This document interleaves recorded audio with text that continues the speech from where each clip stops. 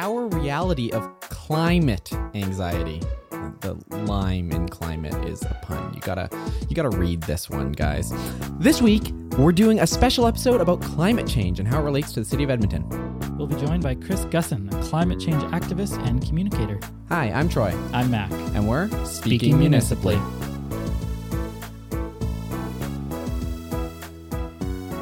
Welcome back to Speaking Municipally, episode 53. Like I said, we're going to have a special guest on this episode to talk about climate change. Well, we're building up toward the United Nations event taking place on the 23rd, next Monday. So we're going to talk about climate change and how it relates to Edmonton this week and over the next. Before we can get to all of that, just like the entire world is on fire because of climate change, we have a rapid fire segment at the top of every episode.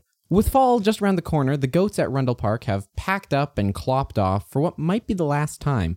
The pilot project has reached its end, and now researchers will descend upon the park to determine if the animals were effective at their goal of naturally managing noxious weeds in the park. While the departure of the goats may be sad for some, those feeling the need to see creatures lazily lounging about and thoughtlessly bleeding are encouraged to participate in our democratic process and come to City Hall, where you can see 13 elected officials do so most days of the week. Councillor Aaron Paquette called for higher fines for littering this week. The Ward 4 councillor cited constituent complaints about fast food trash collecting on boulevards and fences as a justification for his desire to increase the $250 fine. An increase in the fine amount obviously being the best way to show we're serious about the issue, Speaking Municipally has done some back-of-the-napkin math.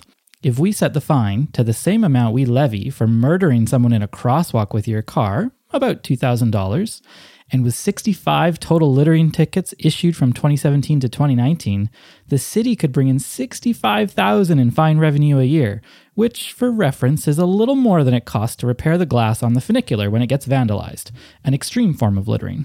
We attempted to take a trek to City Hall to get the councillor's feedback on our estimates, but abandoned road closed and detour signage on the sidewalk prevented us from being able to make it. The Brick has opened a new interactive flagship store in West Edmonton Mall with a big grand opening featuring Olympic figure skater Tessa Virtue and the Eskimo cheer team. The Loan Shark, that also sells furniture, aims to use technology to easily show people all the things that could exist in their living room without them paying for 24 months, no interest. Every staff member will carry a tablet that can use augmented reality to help the customer visualize the concept of never truly owning the furniture in their home by constantly financing and replacing planned to be obsolete, low-quality pieces. Edmonton Mayor Don Iveson was present at the opening to celebrate the step forward for the company, saying, "Edmonton City Council has been taking the lessons learned from the Brick to heart, and we've thought hard about what else we can forfeit ownership of in order to profit corporations, and we're very happy with the progress on the Valley Line LRT." Speaking Municipally is a proud member of the Alberta Podcast Network, powered by ATB. This week, we're going to tell you about the Common Ground podcast. It's a 5-part series exploring narratives of hate and counter-hate in Alberta. The podcast was created by Irfan Chaudhry, Director of the Office of Human Rights, Diversity and Equity at MacEwan University, in collaboration with Iman Bukhari from the Canadian Cultural Mosaic Foundation in Calgary. The podcast was prompted by the rise in police-reported hate crimes in Alberta and a desire to examine what can be done to improve the way we look at each other. You can find it at macewan.ca/OHRDE, which stands for Office of Human Rights, Diversity and Equity, or just search for Common Ground Podcast in the podcatcher of your choice. So, Mac, it's not just us today. We are joined in the room, which is warming up again today. The weather cannot decide, and what a perfect day to talk about climate change than when our climate has again changed radically for an entire summer. I'm getting the look about the climate isn't weather. That's the look that's coming across the table. You know the difference. You know better than that. I do know better. And maybe I was poking the bear a little bit. That fine voice you're hearing, that's Chris Gusson. He's, like we said, a climate change activist and communicator. Welcome to the show, Chris. Thanks for having me. It's great to be here. Tell us a bit about yourself, just off the top here. My name is Chris. Like Troy said, I have a background in marketing and communications. I've worked mainly in the public sector, so for a university, for Edmonton Economic Development for a while, working on the Make Something Edmonton initiative. And most recently, my full-time job was Director of Government Identity at the Government of Alberta. So I was responsible for visual identity and brand, and I worked with a team of graphic designers. But in mid-June, I quit that job because I strongly disagree with the new provincial government, and I'm incredibly freaked out about climate change. So I'm dedicating myself now to trying to raise awareness, figure out how we can get more people sensing that urgency, and trying to dig in and understand climate policy as well as possible too. Talk about taking action. So we've known each other for a while, obviously, and I was following along with your adventures in climate change activism here in Edmonton. And so we got to talking about, how we might be able to help other Edmontonians go on their own journey and what we might do about that. And you've agreed to work with us over the next couple of weeks on something that we're interested in doing at Taproot called Covering Climate Now. So just very briefly, this is a project led by CJSR and The Guardian and some other big publications. There's more than 170 news organizations around the world. And basically, they've all committed to running a week's worth of climate coverage in the week leading up to the United Nations Climate Action Summit in New York on September 23rd. Now, the commitment doesn't prescribe what they do, so these publications have full autonomy over what kind of coverage they do. They just got to commit to doing something. And so in our case, we're doing these roundups every week on local topics, and you, Chris, have agreed to curate some climate-related updates to each of those roundups for us. Yeah, that's right. I'm really glad you approached me about doing it. It's a cool opportunity for me, and it's interesting also to think about how climate change intersects with all of the themes that you already have in place for the roundups. So it's not just an issue for environmentalists, it's an issue that affects all parts of society, and all parts of our city are responding to it. So, it'll be interesting to see what stories I'm able to pull together for arts, for example, and health, the regional perspective on climate change. So I'm really excited to do that. One joke that you kind of hear in activist circles is that these summits that happen every year or so are when a whole bunch of people get around and talk about what they're, not going to do. It seems like we've had these summits for years now.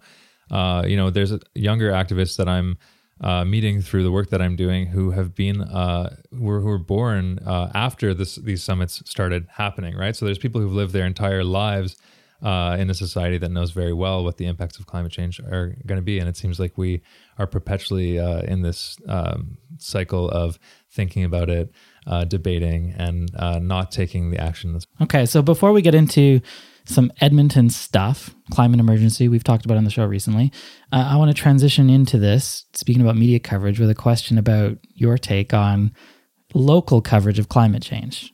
We read all about the emergency every day in the newspaper, right? No, not at all. It's, I think that the media is starting to do a better job of mentioning climate change when they talk about things like wildfires and flooding and unusually dry springs and unusually wet summers like we just went through here in Edmonton.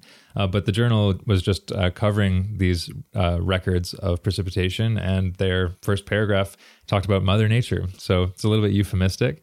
They did get into climate change a bit later in the story. I think they could do better. And actually, you kind of nailed it there, Mac. Like, if it is an emergency, which the science tells us it is, then why aren't we treating it essentially like a war? Like, why don't we have constant updates about this? That we're certainly not in a state now where the media is emphasizing the crisis that we're in. And in fact, we've got forces, people like David Staples, who are actively trying to counter that and trying to tell people to just remain calm. Nothing's out of the ordinary. Nothing needs to change.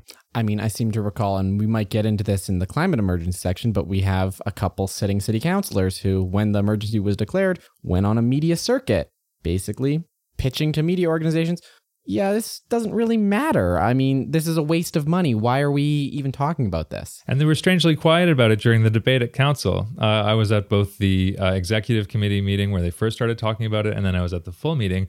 They didn't have much to say. We're talking about John D. from Ward 3, friend of the podcast, and Councillor Mike Nickel from Ward 11. We're not afraid to call those shots out. I'm shocked that those are the two names that came up. Don't forget Tony Caterina. He is very forgettable, though, because he's usually asleep at the table. Oh, man, it is a spicy episode today. Okay, so we did declare a climate emergency in Edmonton, even though at first it seemed like maybe there wasn't an appetite to do that because we have the Edmonton Declaration and it's maybe more of a statement than action. What's your take on that? Is it a good thing that Edmonton City Council finally voted to do this? Yeah, it was sort of a surprise for me as well, although groups like Extinction Rebellion have been calling specifically for that. That is one of their demands, that different levels of government declare climate emergency. So it was a pleasant surprise. I think it just puts a finer point on what the Edmonton Declaration already says. And I think while it is a symbol and doesn't have any special emergency powers tied to it, it came right on the heels of passing a motion to accelerate the improvement of the energy transition strategy so that we meet Paris targets. So it was paired with action, and I think it gives us something to point to if council fails to act. We can say, well, you said it was an emergency. Why aren't you acting? Was it actually action though, or was it like, let's get a report on what action we might take, because if we just do what we're doing, we're not going to hit the targets? Yeah, it was that. Okay. It was a form of action. It was a motion to ask for action, and I am, have time on my hands and I'm nerding out about this now. So I did go the following week to sit in on the ETAC meeting, Energy Transition Advisory Committee. So folks talked about the emergency there, staff and members of ETAC.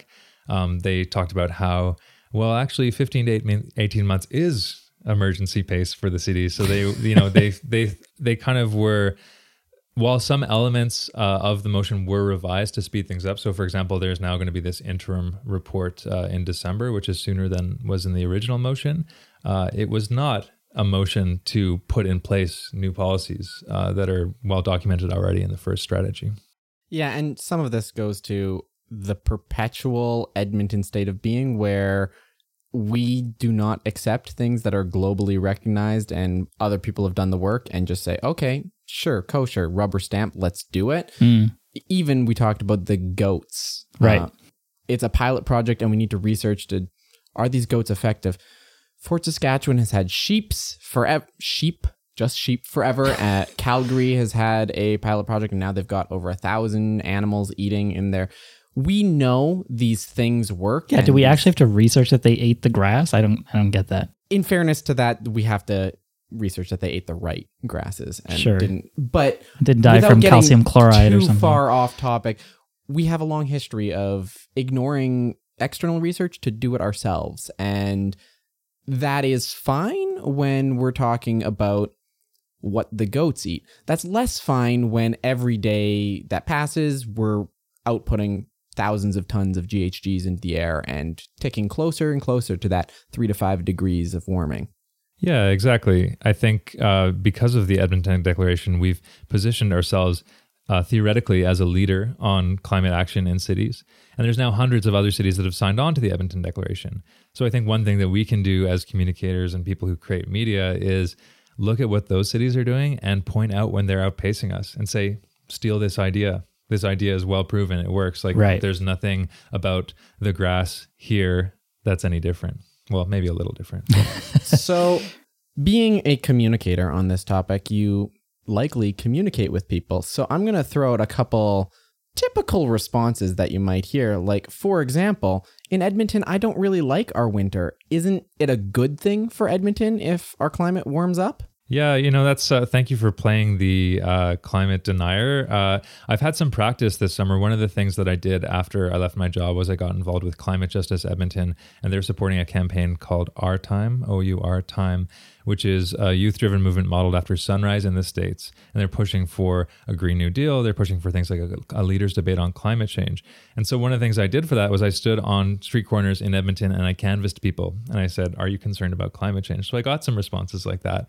So I had people saying like, oh, climate change, no problem. Or like, seems okay to me. It's like, what's wrong with a bit of a warmer winter? I think one thing to remember about climate change is we're talking about chaos and unpredictability, right? We're not just talking about a warmer winter, things becoming a little bit different. We're talking about injecting unpredictability into a system that has been stable for all of human civilization. So it's not just about a warmer winter. That's sort of the weather thing that you were joking about earlier. So obviously the world's really interconnected, and rising sea levels in other places are going to have downstream impacts on us. But aside from slightly warmer winters, maybe, how is it real for Edmontonians? Like, if you live in a coastal place, obviously the most apparent impact is going to be floods and hurricanes and things like that. What about for Edmonton? Is it drought? Is there something else that is going to actually be tangible for people to see? Because one of the challenges I think a lot of people have is that it's a longer term impact and it's hard for humans to think beyond what's right in front of them. Yeah, you're right that we should think beyond just local impacts because the world is interconnected. So one of the things that I fear the most with climate change, and a lot of people share this concern, is how fragile our just-in-time delivery system is for everything from like food to the products that we use, right? Sure. So instability. But as far as like tangible local impacts, there's this great project that my friend Shafraz Kaba has been working on, which is a climate resilient virtual home. So it's online now. You can Google that and find it. And it uses the metaphor of your own home to help you think about how you're going to need to change where you live to prepare for the impacts. And so it goes into these 4 categories of impacts. So one of them is increased likelihood of wildfires, wildfire smoke events if we don't actually have a wildfire here. So we remember what happened earlier this summer, ironically on the same day that the UCP recalled the carbon tax. They had to, I was still at the government then, they had to cancel their photo op, which was going to be at a gas station. So that's number one, is like increased wildfire risk. And that comes from drought. So we had the driest spring on record in Edmonton this past summer. And so that's set to continue. So wildfire smoke, wildfire events. The other is flooding, right? So we just had our second wettest summer on record. So we can expect more unpredictable rain events, more heavy rain events, and that can lead to flooding, which of course people have experience with how that can damage homes and create problems with getting around the city. The third would be extreme weather. So this includes things like freak hail. So we had some freak hail this summer, massive hailstorms that can cause a lot of damage, severe winds, tornadoes, ice storms, heavy snowfall, and then also conversely, extremely hot days and heat waves, which often when the media covers heat waves, you see people frolicking in fountains. Right. But heat waves have really serious effects and can cause people to die. And then changing environment is the fourth category. So because of climate change, different climactic zones are actually shifting to different parts of the world, right? So that can bring invasive species like the pine beetle, and it can cause all sorts of chaos and unpredictability, especially in our food system, right? And of course, there's the economic impact to all of this that's readily apparent in Edmonton. Just over the next 20 years, we have $1.6 billion worth of EPCOR drainage upgrades required to handle our 1 in 100-year floods that are happening more frequently than 100 years now. And the thing that people often don't remember about floods is your insurance probably doesn't cover it. There's an intense personal impact to when an entire neighborhood catastrophically floods and everyone loses everything. Yeah, a lot of people point out that the insurance industry is one of the most clear-eyed industries about climate change because they're looking at how it'll affect their bottom line, right? So, Councillor Knack, during the debate about the 2 climate-related motions these past few weeks, he did bring up that stat about the $1.6 billion.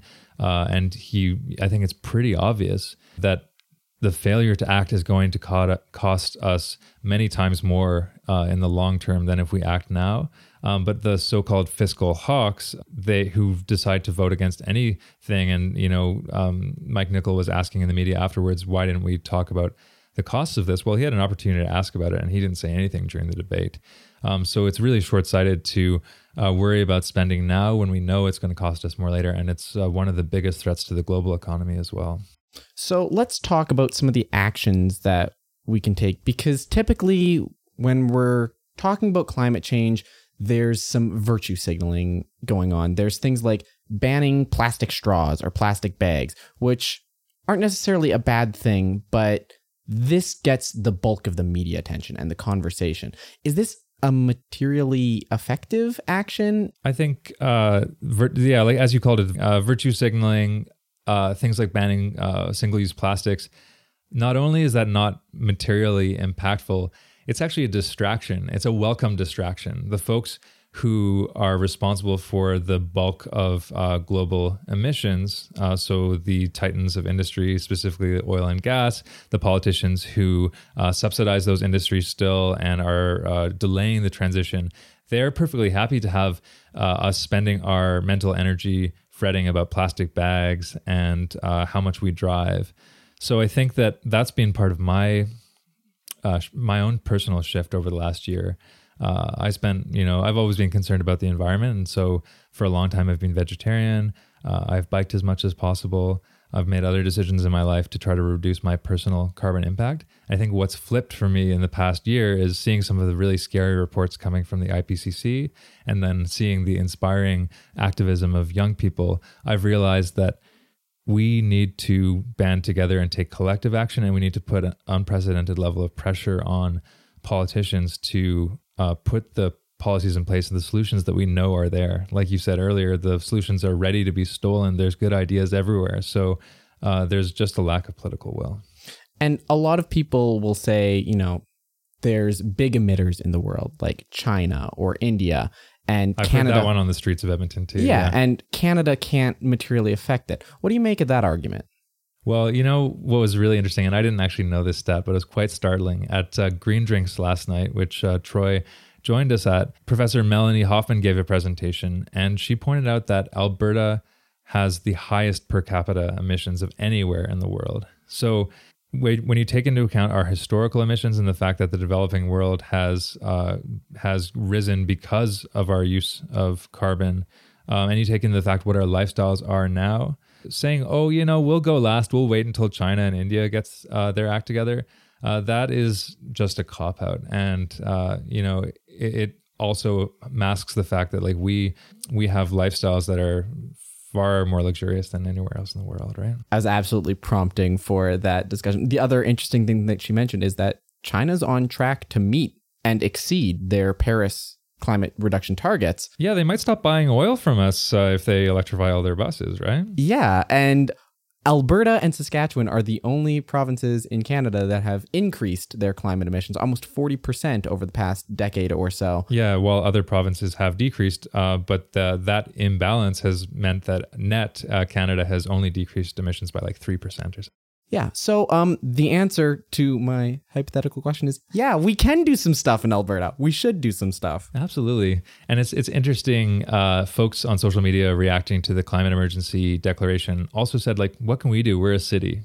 But cities are responsible for 70% of GHG emissions globally, right? So cities are where people are concentrated, and it's where we have a population that the vast majority believes in climate change. So I think cities are the front lines on this battle. So Edmonton's strategy that you referenced earlier, I think calls them big moves? Big shifts. Big shifts. What are the big shifts for Edmonton? What are the big things we as a city can do then to try to address this? That's a great question. Yeah. So the way they've framed their plan for energy transition is they've sort of categorized it into 3 areas. So the first one is tools and targets. So this tool called the carbon budget allows us to be a lot more stringent, a lot more rigorous in how we plan around greenhouse gas emissions. That's sort of the first shift, is using better tools and targets. So for example, we know that Edmonton has 155 megatons of carbon left to emit before we exceed the 1.5 degree target. And so if we keep emitting at the current rate, we're going to blow through that by 2027 instead of 2050. So we know, using that conceptual tool, that we have a lot of work to do. The second big shift is called the low carbon city and zero emissions transportation. So that's things like electrifying our bus fleet. Edmonton is making some progress there. We've got 40 electric buses coming next year, and then 10 to top it up the following year. And then also things like densification, transit-oriented development. And then, of course, it can be disheartening because we see, things like the decision that happened about Glenora this week that maybe, make you think that the council is not really considering densification to be an emergency issue. Third is emissions neutral buildings, so net zero building, which we have a lot of really innovative net zero builders in the city, so we should empower them. Fourth is called the renewable revolution. So that's really a shift that focuses on energy generation and how we're going to use renewable energy and things like district energy to change the way that our city gets its power.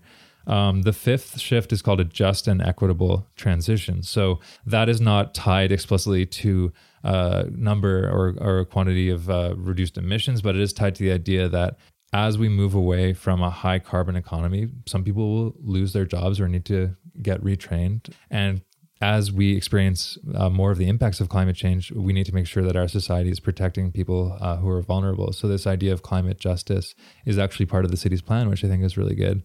And then finally, the idea of negative emissions. So there still will be residual emissions. Even if we were to stop emitting all carbon today, we know that there's still too much carbon in the atmosphere. And so we need to keep exploring and employing technology and also natural technology, things like trees that will allow us to pull carbon out of the atmosphere and sequester it. So those are the six big shifts. So it's interesting that you mentioned the Glenora situation because we have to talk about this. Absolutely. It's everywhere I've been this week at coffee shops. That's what people want to talk about. So first, Mac, just give us an overview. What happened to Glenora this week? So there's a proposed development that is along the Valley Line West LRT line. This was a, small commercial development. It's where there's currently a single family home. It's supposed to be right in front of where there's going to be a future LRT stop. And a band of residents in Glenora got together and opposed this, saying that it is against the character of the neighborhood. Like they bought into family friendly, and this is not family friendly. And this went to public hearing, and only 2 councillors voted in favor of it. Everybody else voted against it. Which 2 councillors? Councillor Paquette, interestingly enough, and friend of the podcast, Councillor Zadok. You don't often see those 2 solely aligned on an issue against the rest of council. Do you remember the last time that happened? No, I don't Maybe know. never. Enlighten us. It's kind of, I don't know either. It's kind of like a split in bowling, right? So here's the thing. Paquette and Zadok actually do tend to vote similarly more often than you'd think, but for very different reasons usually. But Paquette of the progressive councillors tends to be the one who is more, let's not do stupid stuff that wastes money. And John D is of the mind of, let's not do stuff. Period. Yeah. So sometimes those line sometimes up. those do. Wrong clock Yeah. strikes right. So, there's an element of NIMBYism here for sure. But it's also just, as you mentioned, Chris, like super obvious that on the one hand, we're saying we need to change the way we move around our city and the way we build things in our city. And on the other hand, we're saying, but as soon as somebody complains, we're not going to go ahead with that plan. Yeah. At what point are we going to choose one side or the other? Yeah, and this is the big fear that I especially have because we have a city council who is doing the right things. You talked about these big shifts. They all sound very great on paper, and we've got a report on climate action coming back. Yep. But it's immaterial without action. Yes. And we saw it this week with the Glenora decision because the Glenora development was unobjectionable in every way. It was a 2-story development next to a transit stop. It was far and away very integrated into the community. It was inoffensive in almost every way. Who wants to live right in front of an LRT station? I'm not sure that's going to happen. We have a transit-oriented development that we've decided we wanted. We have a mixed-use area in a neighborhood, which our zoning and city plan says this is what we want. And yet, our group of rich Edmontonians, we'll call them a Karen of Edmontonians, came forward and then said, no, we're not going to allow this to happen. And council sided with them just on the pressure of a public meeting. That's scary. It is scary. Yeah, and you two know a lot more, and you're more keen observers of this than I am. But yeah, I think that's one of the scariest things. Councillor Henderson was quite open at the meeting where the climate emergency was declared that there are going to be some tough conversations ahead with some of these policies. And he wanted to front load those conversations. He wanted that to happen sooner than later with some targeted public engagement. But if that engagement is targeted at the Karens, then where are we going to land, right? At what point are we going to say, science tells us this needs to happen, and we've been elected to serve the public interest and to protect the future of Edmonton? I don't know. I'm interested to see what might happen in the next municipal election if more candidates will challenge councillors from the climate action side and say that actually we need folks who are bolder and quicker. And if you want to experience fear, tune into the previous episode of Speaking Municipally, where Troy opines that there will be the opposite, climate deniers running for city council. And no Valley Line West, which And is no where Valley Line the heart West. of this Glenora thing. Getting back to Glee, you mentioned that there was a big green drinks event last night full of people ready to take climate action. Tell us a bit about the event. How did that go? Yeah, so one of the groups that I've been involved with for a number of years is called The Local Good, and we have hosted for many years, longer than I've been involved, an event called Green Drinks. So it's a casual mixer at Yellowhead Brewery for the last several years, where people get together and talk about sustainability, the local economy, and it's been a pretty successful event. one thing that we decided before this climate emergency declaration happened was that we wanted the entire season to be themed around the climate crisis and the climate emergency. We wanted to push the local good and Green Drinks to take more of a stance on this. So we wanted to kick off the season, which is going to explore everything from climate politics to the role of the arts in climate change. We wanted to kick it off with this rallying cry, this idea of climate action. So it kind of goes to some of the themes that have been discussed over the past several weeks around Edmonton. You can't just call it a climate emergency without taking action. So we were astounded by the turnout of the event. We had a completely sold out Yellowhead Brewery. It was one of the busiest we've had in a while. So I think that speaks to the demand for knowledge about what one can do. It speaks to the demand to connect with the groups who are already doing stuff. And I think it speaks to the level of fear and anxiety as well. What did you learn from the event, Troy? What did you take away?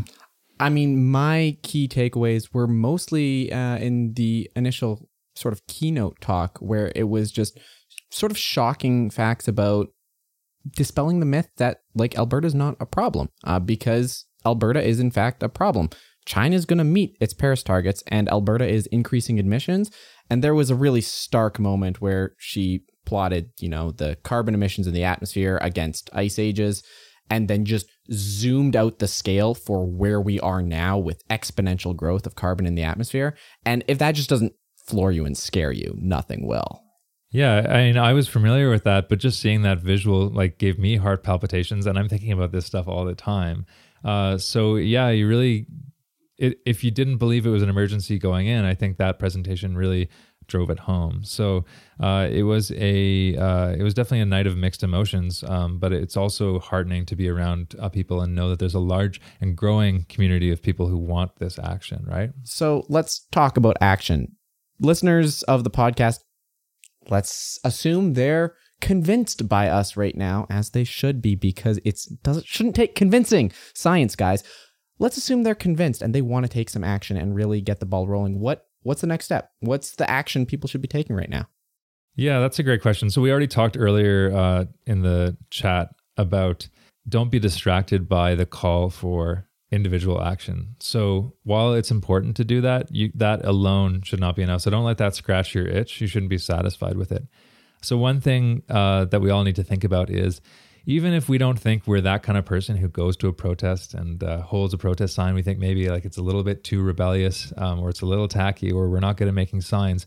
We all need to start getting ready to do that more, right? So I think climate change is this universal existential threat that is going to push more people like me who, I've believed in climate change as long as I've known about it, and I've wanted to see us make a difference, but I've never really gone out and being an activist. Now I'm labeling myself as an activist and I'm spending all my time on it, right? So I think there's this growing movement, and everyone who's listening to this podcast should be part of it. One great way to dip your toe in that is to take off work on September 27th for the global climate strikes. So Global Climate Strike Week is happening September 20th through 27th. If you go to edmontonclimatestrike.org, you can find the schedule of what's happening. The big culminating day is going to be September 27th. And that's when youth climate activists are asking adults to get off the sidelines and march in solidarity with the young people who've been striking as part of the Fridays for Future movement every Friday out of school. So yeah, I'd say that's the first way to dip your toe in. But if you're overwhelmed, find the people who are helping and help the helpers. There are groups in this city, and there's a growing movement of people who are trying to take political action to accelerate the change that we need. So curiosity is at the heart of much of what Taproot does, and I'm really interested in your personal journey on this. Just quickly, what is the thing you're most curious about now that you're going to be looking into over the next little while here? I think there's a few things. Right now, I am really excited to dig in and get nerdy about climate policy. And so some of what we talked about today, what are other cities doing? Who are the cities that are ahead of us, especially the cities that are in northern climates, so that we can no longer make that excuse like, oh, Edmonton can't figure out renewable energy because it's so cold here, right? So I think digging into the plans that the city has already got, and then trying to, as a communicator, break that down for people. There was a lot of engagement. A lot of people came out to the council meeting where the energy transition strategy was first discussed. Then the climate emergency was declared, and I think there was sort of a deflating, or a pat on the back. How do we, as concerned citizens, keep the broader public engaged and educated about this so that they can keep the pressure on? We will definitely have links in the show notes to all of the things you've mentioned in terms of actions that we can take. One action that we can take right now is funding the podcast so that we can continue doing it. This episode is brought to you by Rural Routes to Climate Solutions. How fitting is that? A podcast that dives into the technology and practices that are both good for the farm and good for the climate. Here's a bit more about the show. Hi, my name's Derek Leahy. I host Rural Routes to Climate Solutions, the podcast that looks at how farmers and ranchers in Alberta can use climate solutions to improve and strengthen their agricultural operations. I know we hear a lot of bad things in the media about agriculture these days, especially agriculture's impact on the environment. And you know what? Most of the stories are probably true. But there are a lot of things farmers and ranchers can do and are doing right now, right here in Alberta, to protect ecosystems, build resilient communities, and tackle a colossal problem like climate change. These are the stories you don't hear too often, and these are the stories we like to tell. Download and listen to Rural Routes to Climate Solutions on iTunes, Google Play, Spotify, and SoundCloud, and learn how what's good for the farm is usually good for the climate. Be sure to search for Rural Routes to Climate Solutions wherever pods are cast. That's Rural Routes, ROUTES, to Climate Solutions. Or you can visit rr2cs.ca. So that'll be our episode mostly for today. We talked about a lot of stuff today, and some of it was, aggressive change for climate and really taking action. If you want to submit any of us to albertainquiries.ca for anti-Albertan activities, I've been Troy Pavlik, Mac Mail, and Chris Gusson. Yeah. Again, make sure Jason Kenney knows that we are, commies, Red Scare, all that sort of fun stuff. Over the next week, be sure to check out all of Taproot's roundups, and they'll contain the Covering Climate Now section that Chris is putting together for us. So thank you for that. Thank you. Thanks for joining us, Chris. It was great to have you, and I hope that you see material success in changing the climate for the better in Edmonton. Well, I'll need both of you to help, and I'll need everyone listening too. All right. Until next week, I'm Troy. I'm Mac. I'm Chris. And we're Speaking Municipally.